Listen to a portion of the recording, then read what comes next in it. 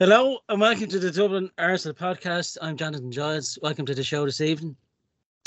On the show this week, we'll be reviewing our 1-0 away success to Crystal Palace. We'll also be previewing our home Premier League fixture versus Fulham this coming Saturday at 3 p.m. And also we'll be talking transfer chat about the possible outgoings of Sambi Lokonga and Folarin Balogun, which is moving ever closer with 8 days to go before the transfer deadline day window shuts. So sit back and enjoy the show.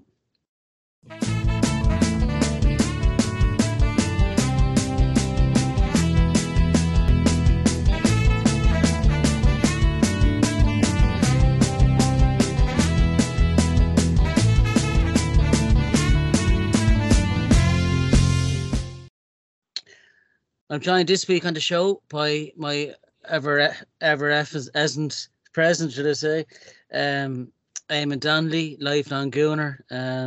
Still looking for Devin Deirdre out there. If you're there, please say hello. How are you, Eamon? Evening, Jonathan. Evening, Eamon. One of my neighbours there just got a new Ford Capri there. I had a go of it. Couldn't get to the pitch of it. But it's 75D reg there with the luxury petrol cap there. No, I'm all right. I'm good. I'm good to go. And effervescent and ever-present. There you go. You know, good to see you, Ian. Did you have something done with your teeth today, pal?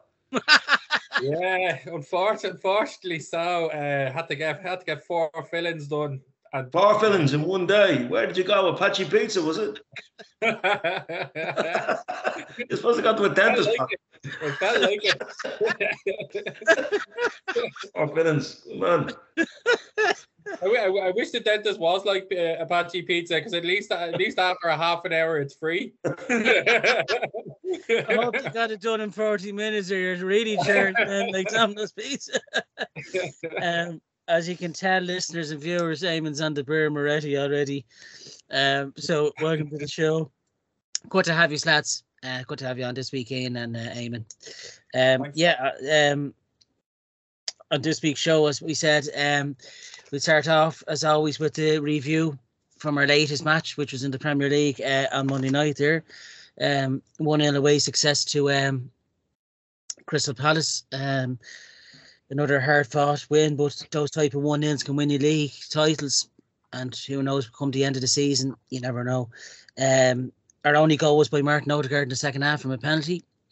Eddie Nketiah, who got taken down by St Johnson, I thought had a really good game. Really lively, Eddie, on Monday night in the first half. He had a good shot. He skinned Wackham Anderson, the defender, and hit the far post. He was unlucky not to go in. And then he tried a little dink over Sam Johnson, which he was unlucky as well that it didn't go in. But I thought he looked lively all game. And with Jesus out, he's taking his chance again like he did last season. And I thought he played really well. The ball in for him for that little dink by Declan Rice was superb. I thought Declan Rice had a great game as well. Thomas Partey and Martin Odegaard had good shots tipped over by St Johnson in the second half. I thought for this Tommy Asu red card, the first yellow being for wasting time.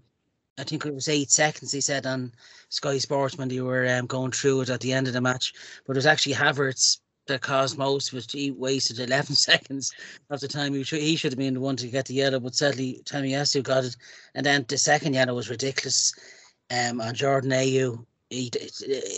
They said he tugged his jersey. You could barely see it. It was more of a tap on his back and he went down. I thought there was about 4 or 5 red cards over the weekend in the Premier League, and a lot of them were questionable. The McAllister one in the Bournemouth game was ridiculous. I think they're looking into that to see can it be reduced to yellow. I think Tommy Asu should be as well. I suppose after the penalty and after the red card, lads, we knew it was going to be, we knew Palace were going to come at us. I think they only really know the chance really they had was Tyreek Mitchell at the end of the second half, but that just flew over. It was a gutsy end of the match for the last 20 odd minutes when Tommy Asu got sent off. I thought we deserved a 1-0. We done enough to win the game. Look, it's 2 from 2 now, lads. You can't ask for more after City winning against Newcastle as well. we're keeping the pressure on. So look, 2 from 2. You can't ask for more. Roy Hodgson has Crystal Palace playing well. I said to Eamon last week, it was a tough one to call, this match. Selhurst Park, it's intimidating, but we kept the crowd quiet for a lot of the match. And I did say a 2-0 prediction, so 1-0 I'll take. I'll come to you, Eamon. A tough and hard fought 1-0. How did you see the match from your perspective? Well, first of all, it was a great win under the circumstances and the added circumstances. And it was a great win because we played most of the game on our terms until the referee decided to change those terms. And we controlled the game. And Palace didn't really lay a glove on us until we were down to 10 men. And they barely laid it. They might have got a couple of soft jabs in. So from that point of view, it was good. I still think we're undercooked a little bit. We haven't clicked yet, right? And I just hope, just in the back of my mind, I hope that we're not trying to overcomplicate things, right? Because to my mind, the Thomas Partey at right back inversion thing doesn't work. It just doesn't work. I'll tell you why, because he did okay in that, but we lose so much from not having the Ben White Saka connection, right? Because Saka is now staying out on the touchline the whole time. So the ball is being played diagonally to him on the touchline, and then you're waiting for him to be a worldie every time he gets the ball. Whereas when Ben White was on that side, they actually used to take it in turns. Sometimes Ben White would go inside him. Sometimes Saka would go inside him. Ben White would go on the overlap. Thomas Partey doesn't have that, right? So that's something that I think we need to look at. I think we'd be better off with Ben on the right-hand side, to be honest with you. Yeah. I also think that we're still not getting the ball out to Martinelli quick enough. We're getting the ball out to Saka, as I said, hugging the touchline. It's taken a long time to get over to Martinelli. Now, some of that, as I referenced last week, is down to the fact that Declan Rice isn't Granit Xhaka, doesn't have a left foot. Does have a left foot, but not the type one that Granit Xhaka had, which was a bit of a wand. So we've got to try and find ways of getting the ball to Martinelli quicker. I mean, I just thought, I was out for a cycle earlier and I was just thinking, if this current team had Santi Cazorla in the middle of the park, I'd bet my house on us winning the title, because Santi Cazorla's big skill was getting the ball to people who could play quickly from tight situations, But I'm sure all that will come. Declan Rice, you're right, Jonathan. Declan Rice had a brilliant game. He's not Granit Xhaka. He's a different type of player, but he gives you different things. But I'll tell you what I was really pleased about with Declan was, when we were controlling the game, he was at a lot of the heartbeat of that. And as you say, the pass to Nketiah was a perceptive pass that many people say he doesn't have in his locker, But it was good imagination on that pass. He saw a picture, which I liked. But then when it went down to an Alamo scrap, he was everywhere. He was everywhere, as were the team. So, as I said, we controlled the game. This phrase that I like, the low block, we're going to have to get used to that. We really are, because we've gone away to a team in their place, and they've played with loads of guys between halfway in their own half and their box. And that's the reality of it. We're going to have. And one thing that worries me about that is one day we'll come up against a mediocre team, who decides not to do that. And all of a sudden we're conditioned to say, well, these are going to sit low, as they call it, and we're going to be able to pass and take 13 touches and pass. But one of these days, some of the middle ranking teams are going to say, do you know what? We're going to have a go at these. the way Villa did last season when we won that game 4-2. They had a real goal. And it reminds me, and as you know, apart from playing soccer all my life, I played GAA. It kind of reminds me of the great Dublin team. And by the way, any listeners, if you're not a native Dubliner, first of all, hard luck. And second of all, we were the greatest team of all time. But Dublin played a game constantly expecting to have to break teams down. But when they came up against Mayo just went mad and had a go at them. And that provided Dublin with a different challenge. And I just think that in our context, we better not get sucked into this expectation that every team is going to sit that low against us, because it makes the game easy for you. You control it. One of these days, some team is going to come out and have a go at us. We better be able to adapt. I'm sure we will. And just at the last thing then, the sending off was a disgrace. It was an absolute disgrace. One throw in took 44 seconds in the first half. 44 seconds. Tomiyasu took 8. Right? So that was bad enough. Right? Ayew should have been not on the pitch because he pulled back, deliberately pulled back Saka on a professional foul when he was already on a yellow card. Right? He shouldn't have even been on the pitch. Right? But this is a typical now, referees all get together and probably, get into a seance somewhere in Lake Windermere or whatever before the season starts, and they decide, now we're going to show them who's boss, and all that type of nonsense. Absolute nonsense. If you'd have seen the face on the referee, right, Vera Duckworth couldn't have pulled that face. She couldn't have pulled that face. He was just dying to get somebody off the pitch. And I have to say, okay, the red card is there for the law of the game. But leave aside the fact that you follow a team passionately like we do, and I'm sure supporters of other clubs do, just they didn't choose as wisely as we. But you listen to that, right? You go pay your money every week. I guarantee you, football fans don't want to see 11v10. It's cheating the fan out of entertainment, right? And that is cheating supporters, because football supporters like to see the team win, of course, but there's much more satisfaction when you win 11v11. It's cheating supporters. Now, granted, if somebody goes in high over the ball and blah, blah, blah, blah, blah, and all of that, it's a red card, fine. It can't be a red card for what Tomiyasu did. I'm sorry. I had 2 friends in Manchester watching it, right? And straight away they rang me. One of them said, Ken, he's giving him a second yellow. I know, it's so frustrating, Deirdre. So, it was very frustrating. But I have to say, it pisses me off, the little bits of stipulations and rule. McAllister's red card was rescinded, and rightly so. Because anybody who's played the game at any level would see, was he high? Yes. Was he late, like this show? Yes. But what he did was, he removed the force from the tackle at the last second, because he knew he was late.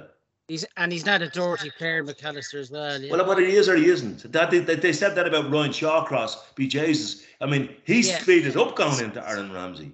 Oh, he's not that type of player. Well, what type of player is he? Jack the Hackman Pitty. I mean, what I'm saying to you is that you see McAllister apologising. McAllister knew he was high and knew he was late, but you can see, knowing that. It's just Eamon, it's bad refereeing. It's bad refereeing. Well, VAR had a look at the McAllister one and confirmed it. I as soon as I saw it on the slow-mo, I said, he's actually removed the force from that tackle. That's a yellow card, right? But Tomiyasu, I'm not even sure the second one was a foul. Wasn't a foul. Because he was on the way down before he even went near him, yeah? Absolutely. But look, you've got to be satisfied. I'm not getting too head up with the keeping. Before we move on, Ian, before I come to yourself, what did you make of Eddie Nketiah, Eamon? Were you happy with his performance? I'll tell you about Eddie Nketiah. Yeah. First of all, he had 2 golden chances. Right? The first one he made completely for himself. with a brilliant turn and spin. And he's added that to his game. I've seen him do that a few times, right? Yeah. And he was unlucky that he was falling over as he hit it with his left foot and hit the post. The second one, I think he changed his mind. I think he changed his mind. I think he was going to go across the goalkeeper and then thought, I can't get across him. Adjusted his feet to just try and lift it. But because he left it too late to make that decision, he lifted it too high. So, I think he should have scored the second one. But then he won us the penalty. He was lively. He was alert. He was aware. I like Eddie. But I think his finishing... I think there's more finishing in him than he's shown us so far this season. I think there are, but look, his intelligence for the penalty as well to run into that space was good, wasn't it? It was clever. Yeah. How many times have teams done that to us? It was a needless penalty. The goalkeeper takes his hands back there. There's no penalty. The goalkeeper was stupid, right? But look, your man of the match, Eamon. Man of the match. Tough one, yeah. Man of the match, tough one, yeah. I'd probably say Declan Rice.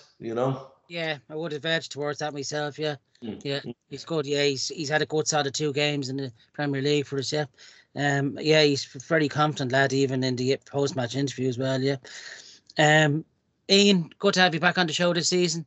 What did you make of Monday night's away win? Hard fought, well won.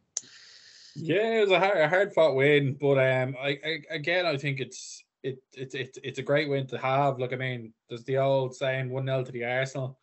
I think it shows great character in the team to be under the cosh the way they were.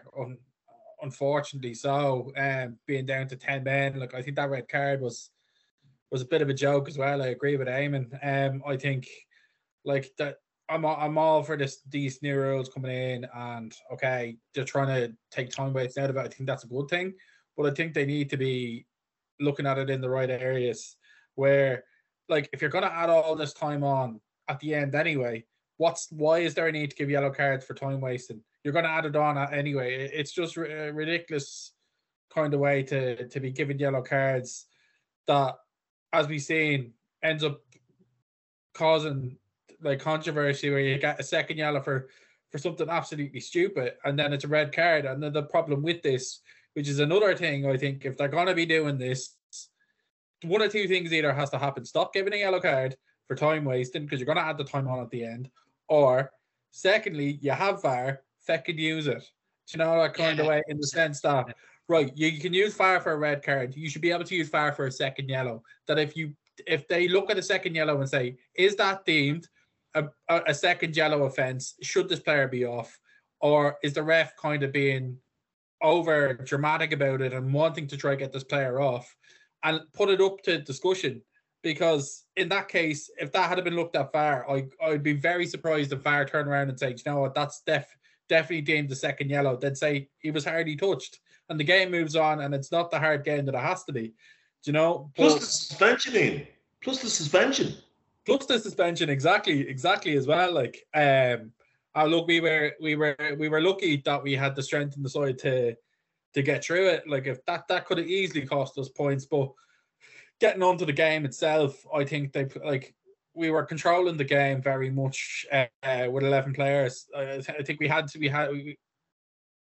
to come against a team that just wanted to put 10 men behind the ball, and you kind of knew that was going to happen. Especially, look, it's never easy to play Crystal Palace anytime, but when you're playing them on a Monday night, you know all the results that have happened during the week, and you know what you have to do. There's probably a little bit of added pressure there as well. Partey being played at right back, I get it, but I don't think it worked. Like, I mean, I always feel when Partey is put in a defensive role, like, it takes away from our midfield.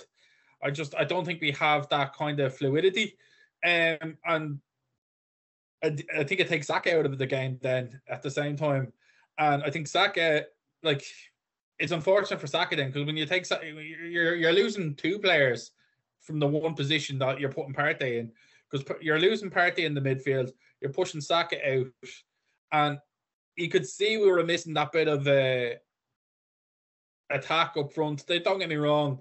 I think Nketiah did have a good game. He had his chances. I think there's one particular chance that I feel he could have done better. Maybe I'm being harsh. Is when Rice passed that ball into him. He shouldn't have really chipped it. I think he should have just took it first time.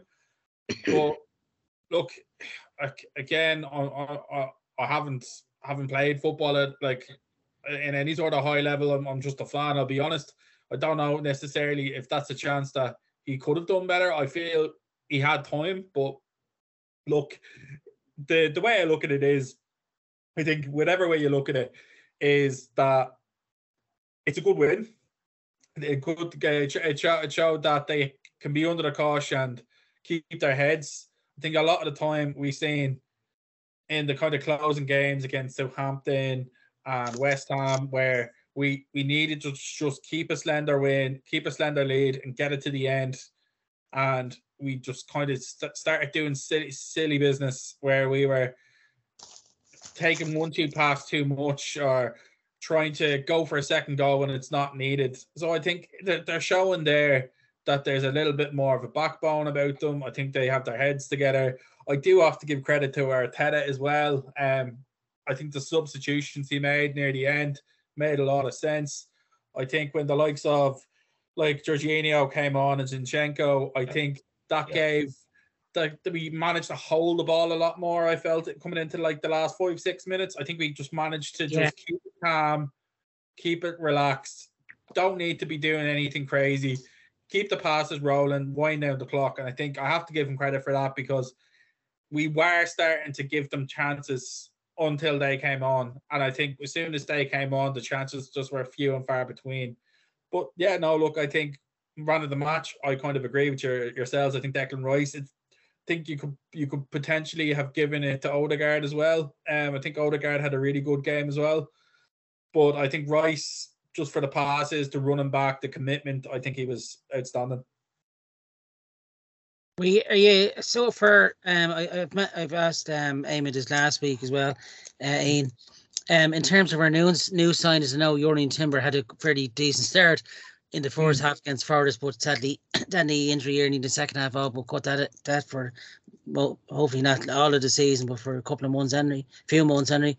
Were you happy with the performance of Kai Havertz against Palace on Monday night? I think he gets a bad rep. He needs to try and find a position that he's comfortable in, and they're all I think Eamon kind of mentioned it. None of the players have gelled yet. It's hard to kind of pick on Havertz being, this is the one player that's causing the team not to gel. It's gonna take time. You know, he's in a different system than he would have been in Chelsea, and the way I look at it is you have to take it game by game. You know, you can't be looking too far into how's he gonna do in the likes of against City or Man United or whatever. You just take it game by game. I think I've learned that lesson from last season. You can't you can't be thinking too far ahead. Yeah, right. You have to just deal with what's in front of you. And I think, in fairness, we've 2 wins out of 2. I think he has dealt with what's in front of him. Where do you see him, Ian? Where do you see his ideal position for Arsenal? Do you think it's a striker or in behind? I'd play him more or less play him into where Partey was, even, you know, on the Monday night. If he has to be, don't move Partey. Havertz is good at being that kind of defensive midfielder.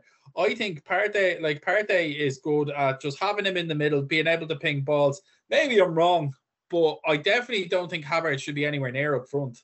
I don't think that's his position to play. It's more into the middle or into the defensive, I feel. But look, we've only seen 2 games of him. It's really hard to make a decision where he's going to be. Yeah. But I think, it's hard to say. But going off the last 2 games, he does look to be a little bit out of his depth in the position that he's in. But I don't know. We'll have to see. I think a big test of where we are would be against Man United in 2 weeks' time. I think that will see right where's the click, where's their gaps, what's not working. Do you know? Hopefully there's more that goes in our favour than that doesn't. But I think, look, Havertz, like, any time you check any sort of thing to do with Arsenal or any kind of thing, he's always getting a bad rep. And I feel sorry for him because he is trying to do the right thing and he is trying to show what he can do. But, like, it's not a lot you can do when, like, on an example from Monday night, I'm going to use that as an example. If you're playing a team that's playing 10 men at the back, what is he supposed to do? Do you know what I mean? It's you're very limited to the options you can do. Do you know, you're not going to be able to run rings around 10 defenders. It's just not going to happen, like, do you know? So, like, he hasn't really got the game yet that he's been given the room to do something, do you know? But yeah, look, we'll wait and see what happens. Yeah. Can I on that, Jonathan? Yeah, go ahead, Eamon.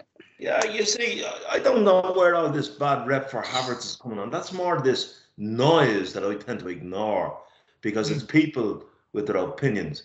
And as I said before on this show, opinions are like arseholes. Everybody has one, right? Yeah. Okay.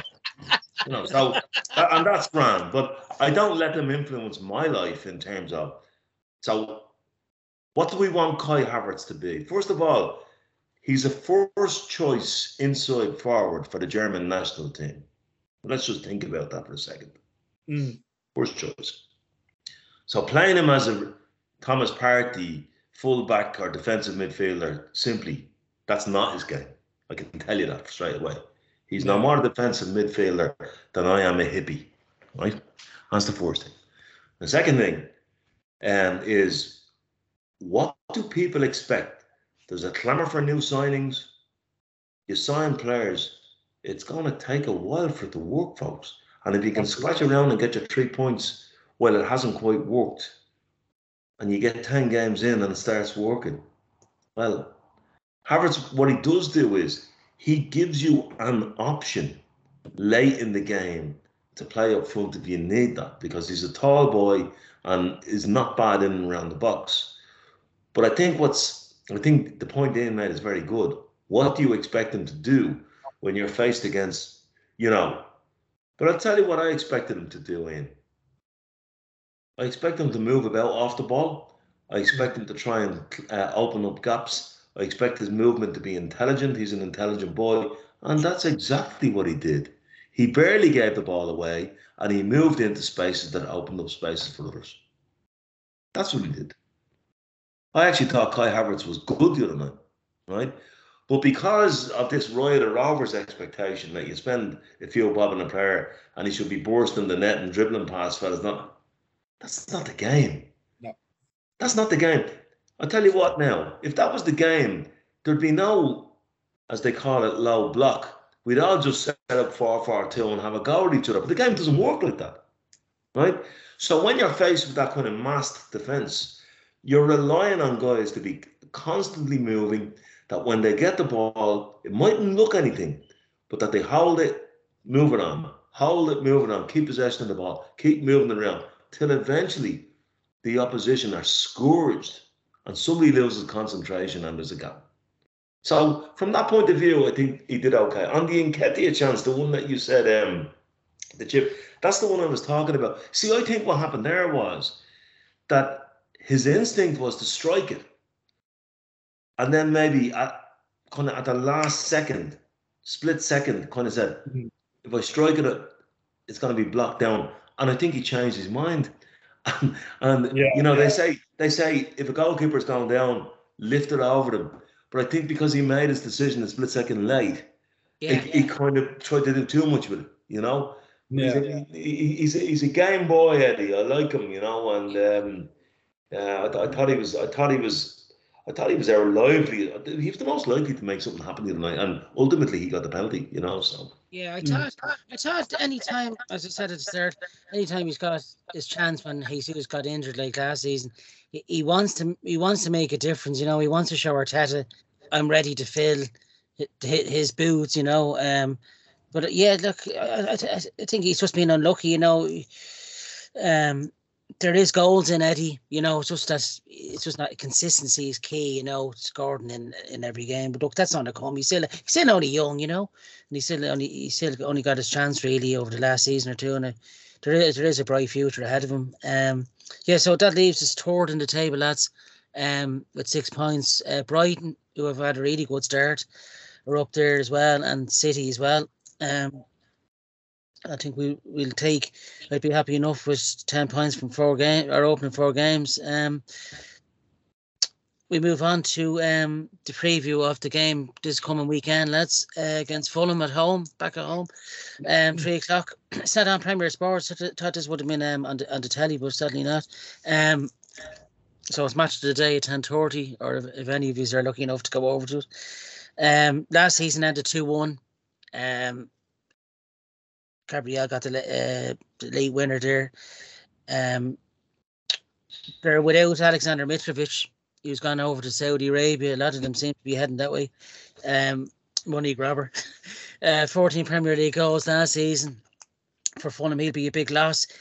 He's a hindrance to defenders as well. He's annoying. He's one of those type of strikers that likes to throw himself about, against defenders. And I think they will miss him, Fulham. They won their first game against Everton away, wasn't it? 1-0, and lost 3-0 there the weekend against Brentford, who've done really well without Ivan Toney there. A couple of old Gooners will be facing Bernd Leno, of course, our ex-goalie, and Willian.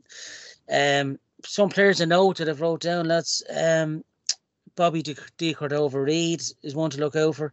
Raul Jimenez, who played for Wolves but hasn't really hit the heights of his opening couple of seasons with Wolves, but a danger man nonetheless. Anthony Robinson, who's a fullback, who's got a lot of pace and kind of has impressed me as well. And Palhinha, the Portuguese lad in the midfield that can make things happen.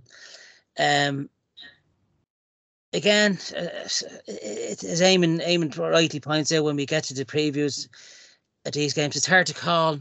It's hard to call a result. You obviously want a home win, and you can only see, 2-0 home win would do me like last season, 2-1. It's going to be tough. Eamon, how do you see the game going on Saturday? Well, I remember Brian Kerr being asked 2 questions when he was the Ireland manager. We were playing Cyprus, I think, and they said, well, Brian, you've played so-and-so up front. Is that a surprise? Well, it's not a surprise to me because I picked the team, right? And then they went, how do you think the game is going to go? And he said, well, if I knew that, I wouldn't even have to get the lads to tug out. We just write it down. So, you can't, it's typical Brian. The rules are very simple here. If we're at it and we don't get really bad luck against us, we win that game. We're better than them, right? I was at the corresponding game last year, which for all Arsenal anoraks, I travelled up from Brighton because I was at a mod festival. I got the train up. It was on the very, very same weekend as this one. And then they actually gave us a bit of trouble that day. They scored first, and what they did was they sat deep for a while, and then when they'd snuffed us out, they gave it a go and they caused us problems. And we got back into that game. I think Odegaard got a deflected kind of loopy, and then Gabriel got a waxy goal near the end. But they caused us trouble that day. But look, the rule of thumb here is you win most of those games unless something conspires against you and you don't get the luck. So we should be beating Fulham at home. And that's not kind of being complacent or anything like that, but we've got to be beating Fulham at home, So I would expect that we would. But again, as I referenced Paul Gascoigne on this show before, I don't make predictions and I never will, Yeah, it's tough to call him, but you'd assume we'd win at home, yeah. Ian, this is going to be, every game, I suppose, you have to take each game as it comes and on its merit. How do you see the game at home against Fulham Saturday going yourself? I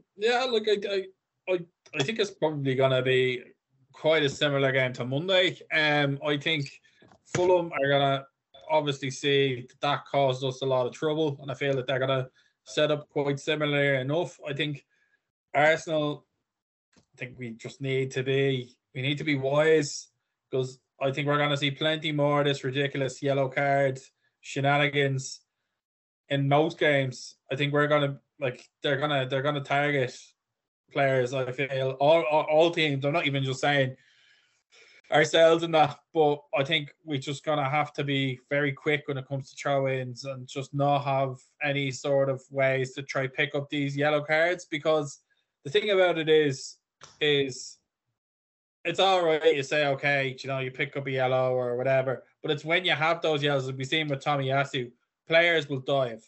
They will dive. They will try and make it their mission to get that player sent off. And we don't want it to get into that kind of game where I feel hopefully, look, in an ideal situation, we score early on. We score in the first 10, 15 minutes. Fulham have to then come out and attack us, and hopefully we close the game out early and we have a nice, easy going game. That's what you want. Football is football. It doesn't always go that way. Just at the end of the day, win the game. It doesn't matter how you win it. If it goes off your backside, your head, it doesn't matter what way it goes in. Once you win the game, I suppose that's the most important. I definitely think do not start Partey in right back again. He has to be in the midfield. Other than that, I don't think I'd change much in the starting 11. Just to move him away from that position that he was in. But no, look, I think I'm not really going to make a score prediction. I think if everything goes right, we win it comfortably.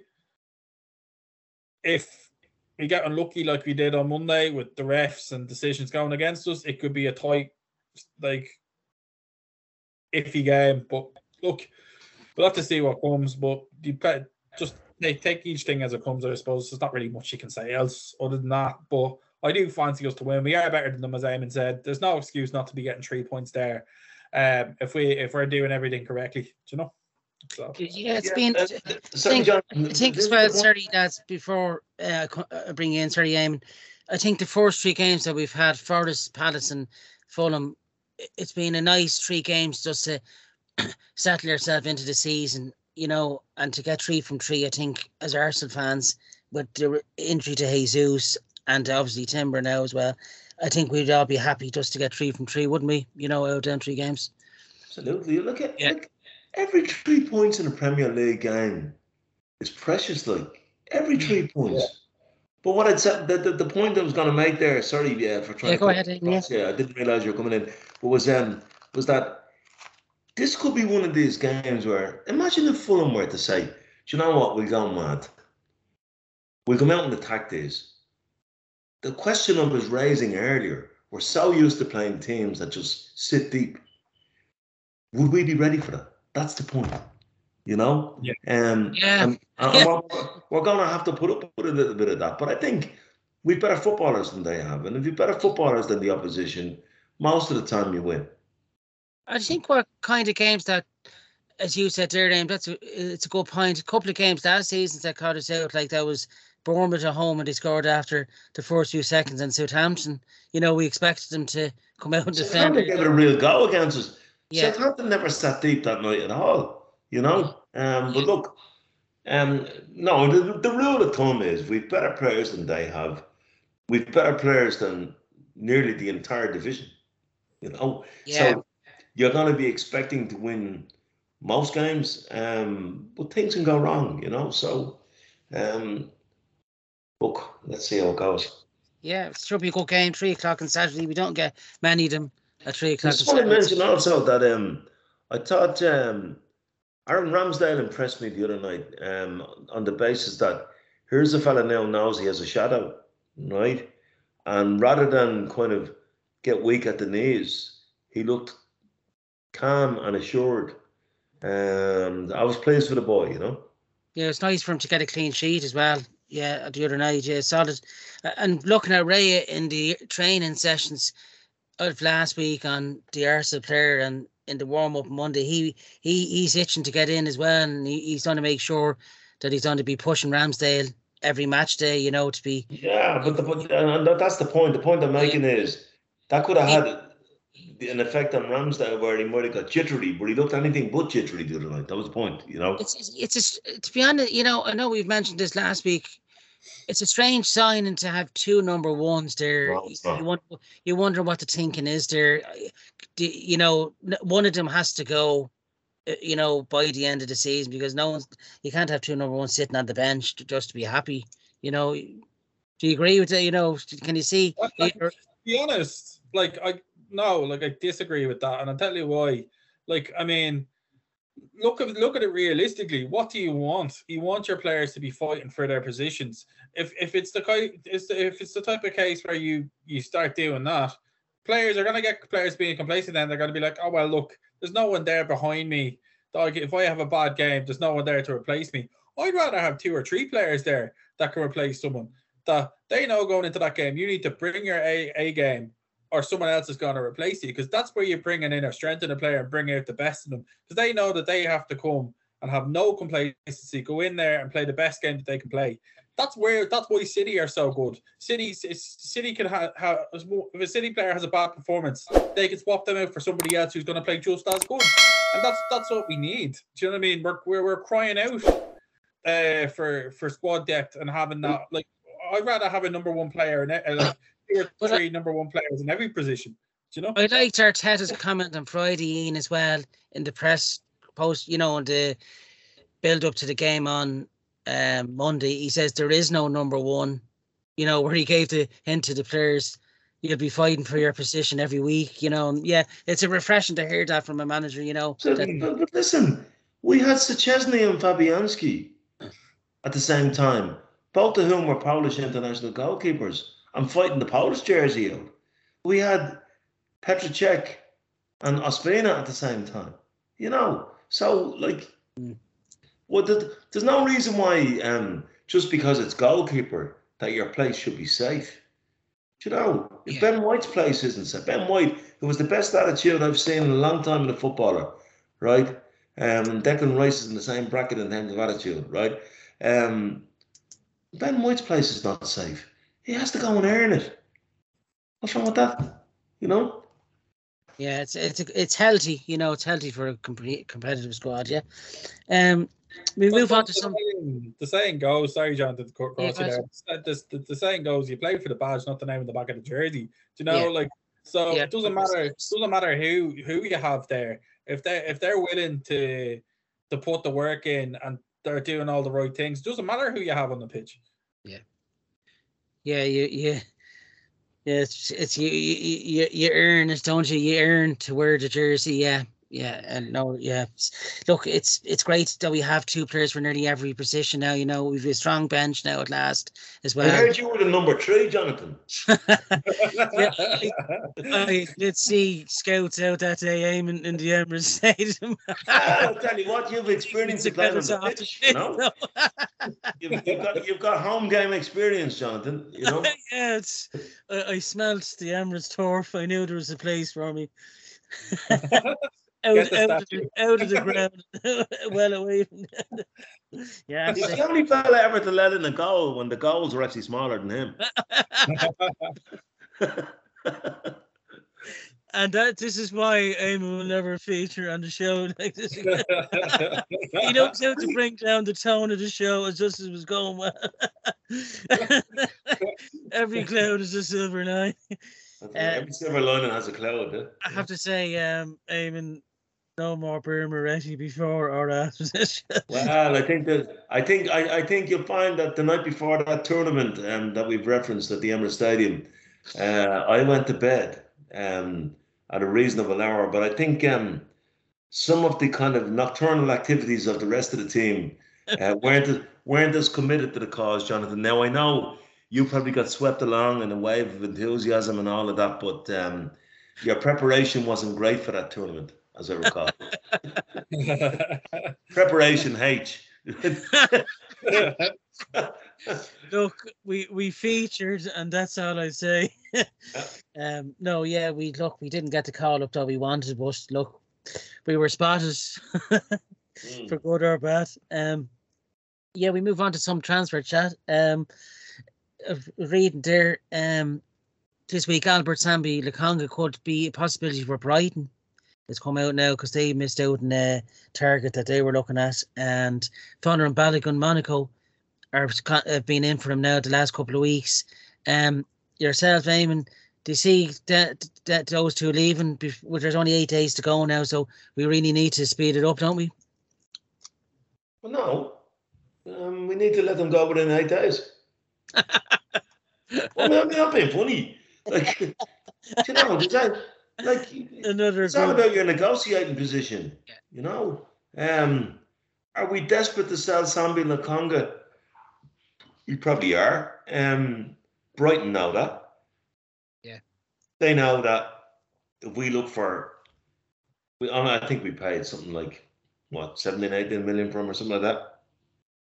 We might look for something similar back, and they might say, well, we'll give you 12 and all of that. So that might go to the wire. But he's going to go. And as for Balogun, we hold the key to that negotiation at the moment.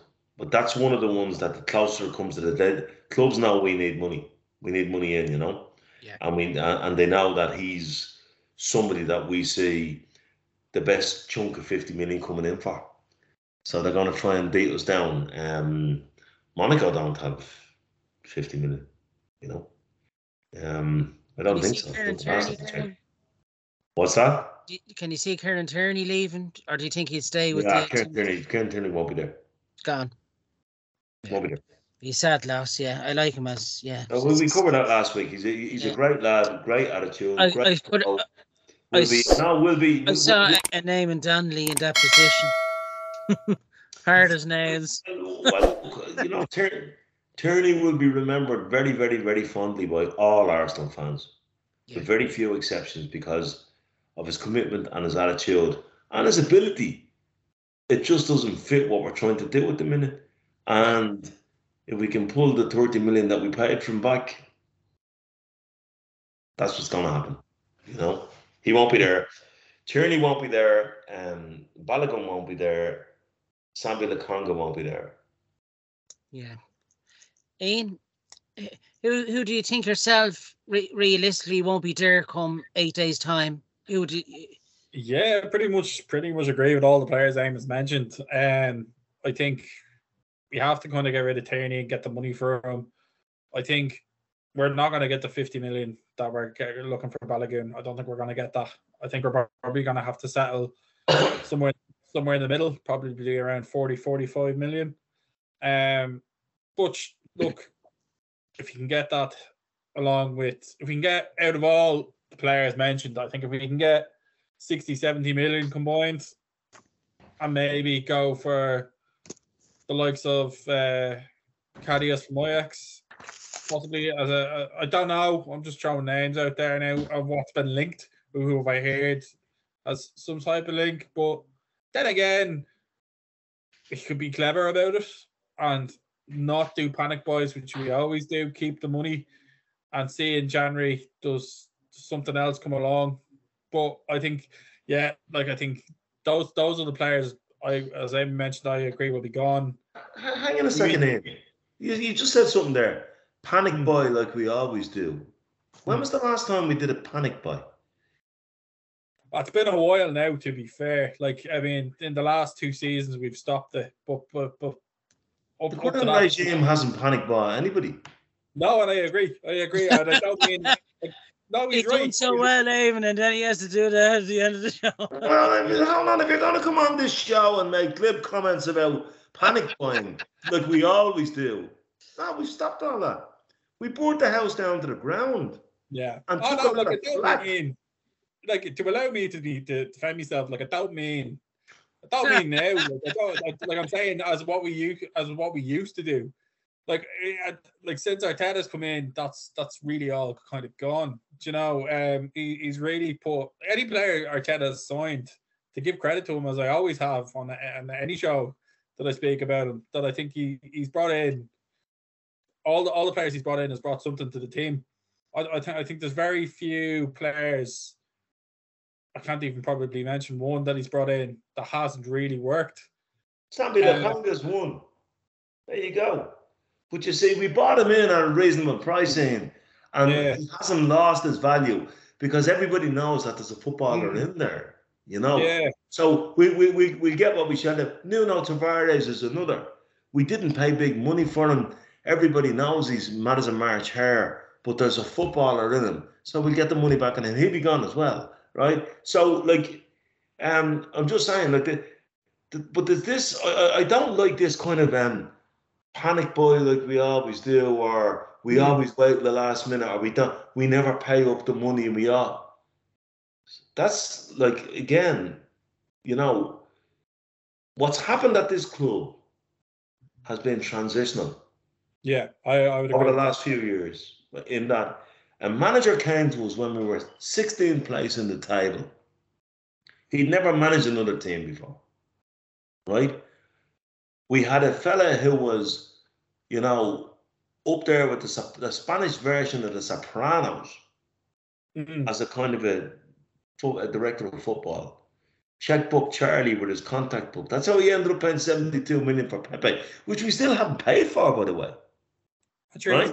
He's back training with the first team apparently as well. So that's a train with somebody. I mean, I heard Don Bosco were looking for him to come over and play a couple of exhibition games. Like, he's toast, right? But the point I'm making is that the club had to move on from that, and Arteta and Edu took some flack when it looked as if we weren't going forward, and looked as if we weren't signing this body, that body, the other body. They burned the house to the ground, right? But the decisions they've made in the transfer market, I think, have been mostly vindicated. You're not going to get everything right. Even Brian Clough got things wrong, But I think that those days of us kind of buying and I understand the point about panic buying, such as, what was his name? Lucas up front, the Spanish lad. Lucas Perez, and the great defender, Beckenbauer, the German lad. What was his name? Mustafi. Like, when we paid 32 he definitely wasn't a Beckenbauer. I was being slightly. It's called irony, Jonathan. That's a good million for Mustafi and 16 million for Lucas Perez in the same day. Right, that's panic buying. Yeah, Yeah, you made a good point, Ian. I think them days are gone. They're measured signings now. They're measured, they're measured signings in terms of where they will fit into the Arsenal way of playing, and you can see that, and I think as well, a lot of guts has to be given. I've said this last season as well. A lot of guts has to be given to Arteta the way he got rid of Aubameyang that time, and like he was only in the door at Arsenal, Arteta, and you have to give it to him. He's not afraid to make those decisions if you're not fitting in to the Arsenal way off with you, And I think that's what Arsenal fans like about him, He's got balls, and he's Arsenal through and through, Arteta, you can see that. You still, Jonathan, like Eamon's calling me out here now on about panic buying. I feel like we need to call you out here where you said he's not a big name manager before. Well, he still has a lot to prove, and you can't build the man up too much because there's still a long way to go in his managerial career, but he's on the right path. Would you agree he's showing the signs of being a big name manager now, like with the signings? If he'd won the league last season, I would have said it, but this season it's all up to him now to show what he's got. Like in fairness, lads, we'll all both agree, and like everyone on the group, he's been given the money, hasn't he? Like the board have backed him of who he wants, and they've given him that, Yeah, but look, money. It is money out of it. Money, but money means jack shit, to be honest. Like, I mean, look at Chelsea. Chelsea have spent almost. It does, Ian, but I mean, you still need that money to buy the players you want. And it is an overhyped market, but they have, like, the Declan Rice signing definitely is a signing of intent that we're there to stay now up in the top, and that's... Yeah, no, I suppose, but when we say he's been given money, it doesn't matter. Like, it comes into the way you're playing football. Okay, look, everyone wants to win trophies, all right? That's exactly what you want as a fan. You want to see your team playing winning trophies. But at the same time, I'd rather us play football the right way, play good football, enjoyable football to watch, the trophies will come. I'd rather do it playing the right way of football than just be like trying to grind your way through it, because again, you want to have something that's going to last over years. If you're just trying to claw your way through it, there's no stability there, I feel. And I think that's why Arsenal's style of football has lasted so long over the years, is because they've kept on just improving on it and working on it. You see, I think you're right, Ian, but look, you've got to look at it this way. In fairness, they gave him the money point that you made, Jonathan. Why did they give him the money? Because they believe they have a coach and a sporting director that can continue to take us forward. That's why they gave him the money. These boys are investors. These are not two mugs you get down and done stars like as you're looking for the few new tea towels. Right? These guys are sports company investors. Yeah. The reason why they're giving him the money is he had to do it without money at first. But how long will they wait, Eamon? Are they willing to wait? You know. Sure, how the hell would I know? Well, you're the key pundit here. No, the point of it is, I want your opinion. Well, I mean, they were very patient with Arsene Wenger, so they're not hatchet men. But I tell you what they are. They've turned the club around. They've started listening to people. They've turned the club around, and they've backed it up with the money. But we're still not we're still not throwing stupid money around. I mean, how? And let's not get into the debates about other clubs, because I mean, I think we've talked around it. But how Chelsea earned financial fair play, I mean, is just. I mean, Newcastle have been cited on financial fair play, and they've only spent a quarter of what Chelsea. You know, but we've done it. But we do need to. People need to understand. You know, we still need to pay for Pepe, which was a 5-year payment deal. And all of that type of stuff. I don't think we'll sign anybody else before the window closes. I think we've done our spending. I think it's all about getting a bit of recruitment back. And if the season was going a particular way in January, maybe look at what you might need at that time. You know, so that's the way I see it. You know. Yeah, next week our show will be next Tuesday. Sorry. There's one player I think we will sign. Can't pronounce his name, but there's some Brazilian lad is meant to be. Oh, that's from Romania. Yeah. I'd say he might come in, but that'd be about it. Yeah, but he's only £8 million, like in terms of Gremio. That's where he's signing from. Yeah. I think that deal is probably done in. You know. I think so. Yeah. Look, any more signings will be a big help to the squad, and hopefully we get a bit more business done before the transfer window next week. As our show is next Tuesday, we hope to bring you news of any more outgoings from Arsenal. It seems to be going to be a lot more outgoings than probably incomings at this stage. Been a good show so far, lads. Is there anything else you'd like mentioned about the Arsenal Supporters Club, Eamon, or anything? Oh no, just you were talking earlier on about it's not on Premier, the game on Saturday, but it is on the River Bar. That's what I like to hear. There you go. Eamon's buying the drink Saturday. Well, no, I'm not. I'm actually going to an Arsenal-related wedding on Saturday. So. Oh, there we go. Even better. Johnny Goo, yeah. He's not getting married. His son is, though. Yeah, that should be a good day out. Enjoy that one, Eamon. Ian, would you like anything mentioned yourself? Anything? Nothing to mention really at all. I was going to mention to yourself, but if it's on in the club, you're laughing. That I can send some links into the WhatsApp group of different channels at the Match with Beyond, because I get sent it every week because I have the box at home that has all the different channels that's on it.